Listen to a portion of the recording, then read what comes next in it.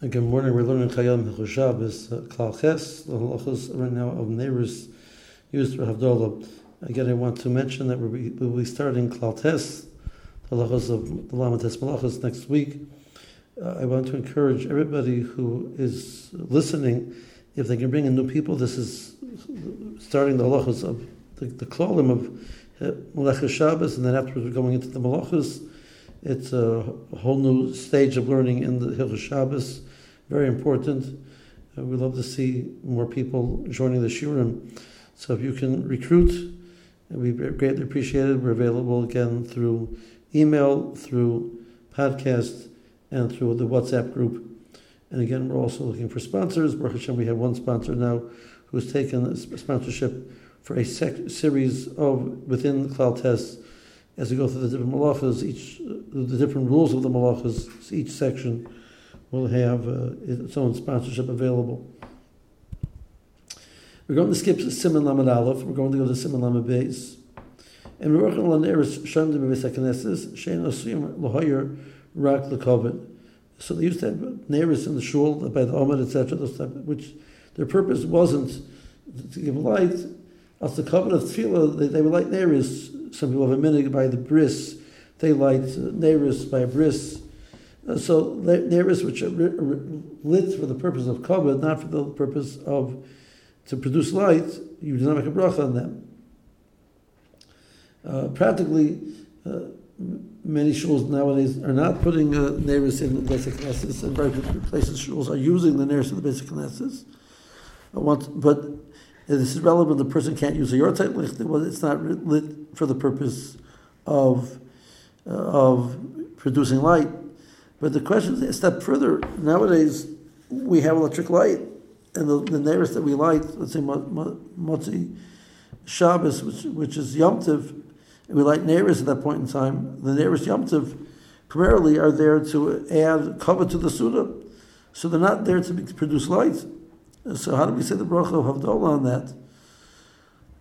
If a person has the minhag to turn off the electric lights when he says Havdalah, so at that point in time, the Neir is producing light in the room. If a person follows the minhag that many people have of leaving the electric lights on, so the person in their mind looks at the act of Hadlaka of this Neir, incorrectly so, as just like a Neir for mitzvah. They don't really see that they're benefiting from it. They're not even thinking about benefiting from it. So this is a problem. It would not be a valid Neir, and even b'diavad, one is not yotzei on the Neir, which is lit l'kavod. The person has to make sure that the Neir is lit for the purpose of producing light. So, regards to Motzi Shabbos, which is Yom Tov, we have to say, since the minhag olim is to light on those Neiros, people have in mind that it's for the purpose of enhancing the meal and adding the candlelight to the meal. It's to give this another element of being candlelit for that purpose. If a person, but the regular Neiros Havdalah we light, the person has to understand that one of the reasons why we have the remarkable to some way get close and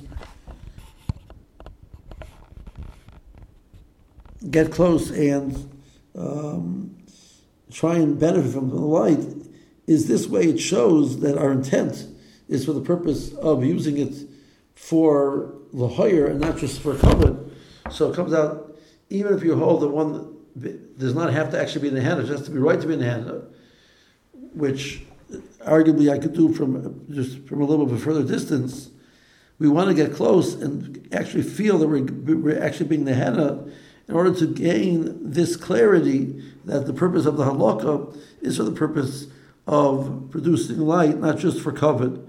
Obviously, if the person has a minute to turn off the electric lights, and the person is actually benefiting from it, that would address this problem as well. Siman Gimel, Suma en Mavorach al Ner, Tvinin Ashiyah Sula Aroi, Al Bashar Abdullah Mavorach. Someone can make Abdullah, can tell the people in Abdullah as well.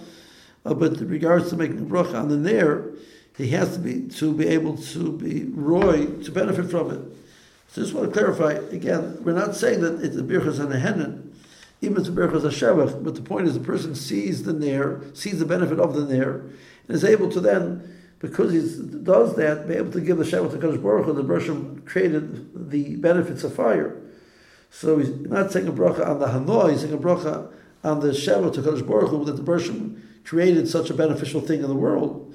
The Summa, sadly, is not able to see that, and therefore he cannot make the bracha of the nair. And similarly, we had before, he can't make the bracha to mitzvah somebody else. Similar to the bracha by B'samim, he would not be able to make the bracha to mitzvah somebody else. The other people should say on their own. Have a good day.